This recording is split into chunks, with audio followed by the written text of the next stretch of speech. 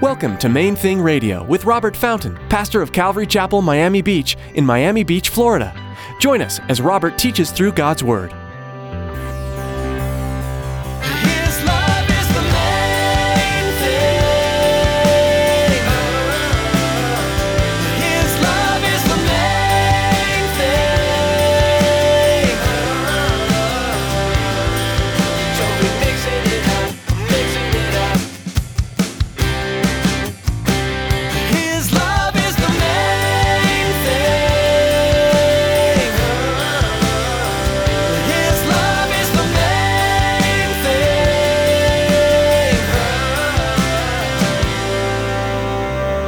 David had to walk through the valley of the shadow of death to learn that he did not have to fear any evil because Almighty God was with him. Joshua, Caleb, they saw the same giants that the other spies saw. And they had to make a choice. Apparently 40 years later, Joshua was still battling with it. They had to make a choice to act not based on the emotion, not based on the fear, but based on truth. Based on what they knew to be true about the character of God. In this life, we will walk through some dark shadows and valleys. In today's message from Pastor Robert, he teaches us that trials and valleys are opportunities to trust in the Lord. Just like the characters of the Bible, we too have to step forward in faith. We don't act based on our emotion, but on the truth and character of God. Stick around after today's message from Pastor Robert. I have quite a bit of information that I'd like to share with you. Our web address, podcast subscription information, and our contact information. Now turn to chapter 4 of 1 Peter, and let's join Pastor Robert with part 2 of today's message. His love is the main thing.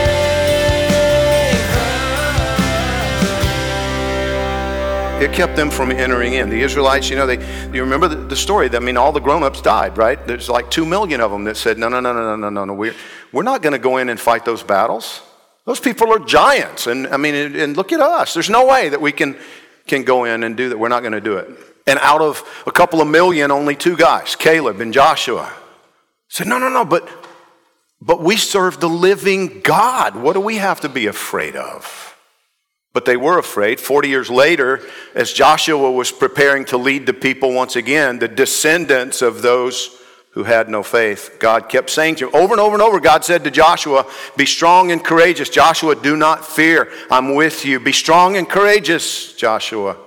Because they still battled with the temptation that you and I battle with, the temptation toward unbelief. I deal with it all the time, I know you took care of this last time, but this time it's different. That's what unbelief sounds like in your heart. I know you've been faithful, never gone hungry, but this time it's different. Today, if you will hear his voice, do not harden your hearts as in the rebellion. That rebellion, that hardness of heart against the voice of the Lord was produced by their unbelief. It does serious harm in our lives. And so he often allows circumstances, afflictions, trials, whatever you want to call it, he allows these things in your life to prove to you that his character hasn't changed. It never changes. He will walk you through the valley of the shadow of death. And you will learn to fear no evil, for God is with you. You see that?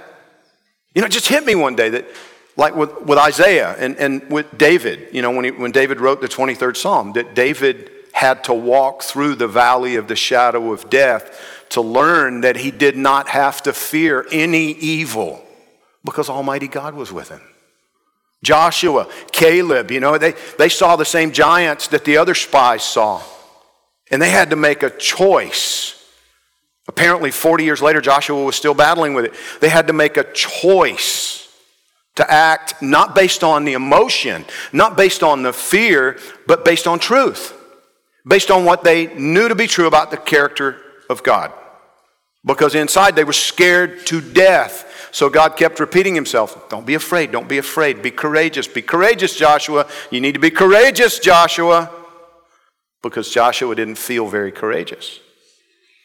But he acted on truth and he led the people of Israel into the land. He stood up to the enemy, he fought the battles, and he saw God deliver them. That's the way it works. You have to go into some of the battles and see God come through for you. You have to go into these struggles and see for yourself God's faithfulness. He knows that about you. And so because he loves you so much, he walks you into those hard things. He demonstrates to us that he will never leave us, nor will he forsake us. Second point that I want you to see here. Verse 13 says that we should rejoice when we suffer for our faith. See, sometimes we suffer to produce deeper faith. Sometimes we suffer because we have that faith. Rejoice to the extent that you partake of Christ's sufferings, that when his glory is revealed, you may also be glad with exceeding joy. If you're reproached for the name of Christ, blessed are you, for the Spirit of glory and of God rests upon you. On their part, he's blasphemed, but on your part, he's glorified. But let none of you suffer as a murderer, a thief, an evildoer, or as a busybody. I'm telling you, you got to circle that one. Yet if anyone suffers as a Christian, let him not be ashamed. Let him glorify God in this matter, for the time has come for judgment to begin at the house of God. You see, the only way we can learn this lesson, get to a point where we can truly rejoice in the middle of it, like they did. Do you understand? These people suffered. I mean, they went through some stuff. Most of us, not really. I mean, you do realize that searching for a parking space on Sunday morning is not suffering for Jesus. That's not, right? You realize that, right? Now, these guys, they suffered for their faith, and they rejoiced in it. How did they get to that point? How did they reach a point in their faith that they could truly rejoice in their suffering? Well, let me give you a tip. By contemplating the end game. What do I mean by that? What I mean is, if you want to grow enough spiritually to be able to rejoice in the middle of suffering, it will require that you contemplate what God says he is accomplishing through that suffering in your life. You have to consider it. What is he doing? You have to go with that same question. Why? James says, if any of you lacks wisdom, let him ask for it. Just ask the question. Guard your heart, because again, God doesn't tolerate accusations very well, but he loves questions. Ask him why. God, why? Why did you allow that? Why are you allowing this? What are we doing? He's not intimidated. He's not aggravated by your question. He will answer, maybe not immediately. I'm not saying you can expect, an email from God immediately, Facebook Messenger. It's because of this. No, that's probably not going to happen. But he will answer your questions if you will ask them with a sincere heart to know. He'll teach you. That's what the refining process is all about. It's about you and me growing up, spiritually speaking. It's painful, but it's worth it. See, that's what he says. Don't be surprised. Yes, it's painful. Yes, sometimes it's brutal, but it's worth it. It will be worth it in eternity. You will be grateful in the long run. The Apostle Paul wrote in Romans chapter 8, verse 18, I consider that the sufferings of this present time are not worthy to be compared with the glory which shall be revealed in us. Do you understand that what he's saying right there is the more you suffer, the more glory is being produced in your life? No, it's not like you're going to get glory. It's not like other people are going to be able to see your halo as you're walking around. Wow, look what a godly woman. No, maybe not. Maybe you'll live your entire life as an unknown. I want to be well known in heaven. And he goes on to expand on this concept, but then verse 25, just the last statement in verse 25, he says, if we hope for what we do not see, this glory that we don't yet see, this product of our suffering that we can't yet see, this incredible outcome that God says is going to be the result of whatever it is you're going through. He says, if we hope for what we do not see, we eagerly wait for it with perseverance. Our eager expectation must not be that life will someday get easier. Stop hoping for that. It may not. but look forward to the eternal fruit which is being produced in your life that will one day give you cause to look him in the eye and say, thank you for not letting up. You know, the Bible says one day that's going to be true. You got it right. You were right all along. I should have known you're God, and you got it right. Thank you.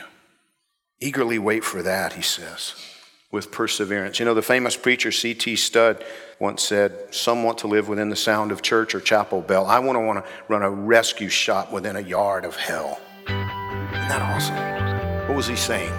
I don't want the comfortable, easy life. No, give me the difficult one with the big payoff. His love is the main thing. His love is the main thing. We're so glad you joined us for today's edition of Main Thing Radio. Pastor Robert will be back with another message from God's Word soon. But in the meantime, we'd like to invite you to visit our website, mainthingradio.com. There you'll find an archive of previous broadcasts, as well as a link to our Facebook page. Like our page to keep up to date on everything happening at Main Thing Radio, and add some encouragement to your newsfeed. Right now, we'd like to take a minute to tell you how you can support the ministry of Main Thing Radio. We're so blessed to be a part of God's kingdom advancement through these broadcasts. But just as with any ministry, there are significant costs involved. Would you prayerfully consider partnering with us in our continuing ministry here at Main Thing Radio? This month, we have a special thank you gift. For any donation of $20 or more, we'll send you a copy of Philip Yancey's book, What's So Amazing About Grace? This book takes a deep look at what grace means at a practical level in the midst of the trials and triumphs faced by everyday people. Yancey explores tragic historical events and discusses how we can find and show grace. If you feel led to contribute or would like more information, please visit mainthingradio.com and click on Donate at the top of the page. From all of us at Main Thing Radio, we want to thank you for joining us for today's message. Be sure to tune in again right here on Main Thing Radio.